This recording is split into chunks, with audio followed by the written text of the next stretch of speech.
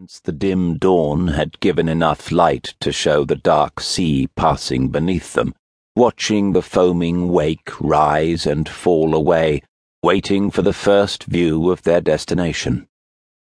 From time to time, he took a pack of cigarettes from the pocket of the raincoat which flapped around his thighs, and smoked, the cigarettes burning down fast in the gusting wind.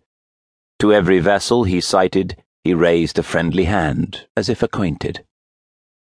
As the boat docked, he did not join the small, impatient crowd waiting below for the ramp to drop, but waited, watching, as the passengers pushed onto the quayside.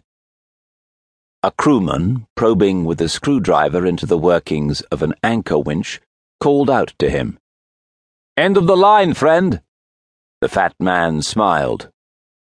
"Good day to you, then," he said, and picking up the hold-all at his feet, made his way down the iron staircase and onto the quay below. He stood apart, sheltering from the rain under the portico of a butcher's shop. He smelt blood and chlorine bleach. The crowd thinned, shouting greetings and goodbyes, carrying away its strapped-up suitcases, its bags of groceries, its badly behaved children, its crates of fruit.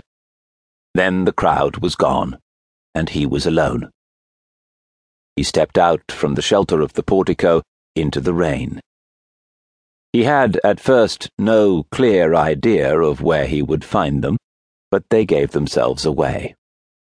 At the harbour's end, in the lee of the high sea wall, a dozen vehicles were haphazardly parked. Amongst them, almost hidden, was a car in their distinctive livery. As he drew close, the car's white signage became clear. Astynomia. Police. The stone face of the building to his left was alive with flourishing, pale-trumpeted convolvulus. And there, wrapped around with tendrils, obscured by greenery, he found their sign. Police, and an arrow angled upwards, following the long line of a slender stone staircase. The fat man ran quite lightly to the top of the steps, where he faced a heavy, unmarked door. He pulled it open and walked through. Their office, grand in its proportions, was austere. The plaster coving beneath the lofty ceiling was ornate, but the unvarnished boards of the floor were bare and dotted with hammer-bent tacks, as if some covering, carpeting, or linoleum had been ripped out and not replaced. They might have moved in only yesterday, or be leaving tomorrow, or they might have been there for years without caring or noticing that there were no blinds to cover the cracked panes in the high, narrow windows which looked out across the sea. No lampshade on the naked light bulb swinging from its long length of cord in the draught from the door, no filing cabinets, no procedural manuals, no posters or notices pinned to the pale walls, no chairs for visitors to sit on as they made their complaints.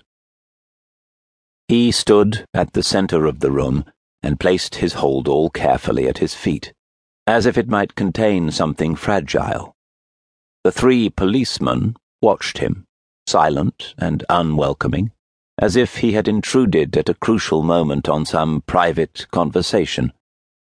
The undersized man at the utilitarian steel-topped desk behind the door, whose uniform, too large, diminished him further, tapped the lead of a blunt, chewed pencil on the desktop, setting a slow rhythm for the lengthening silence. His eyes moved from the fat man to the door, as if he planned to leave the moment an opportunity arose. The contents of his desk, a stapler, an ink pad, a rubber stamp, nothing more, did not suggest there was anything to detain him here. Across from him, a broad-set man, bull-headed, heavy-jowled, with thick white hair and comical dark eyebrows, leaned his elbows on a similar desk, similarly empty, 3 ballpoint pens all neatly capped, 2 opened letters in their envelopes, and an ancient Bakelite phone.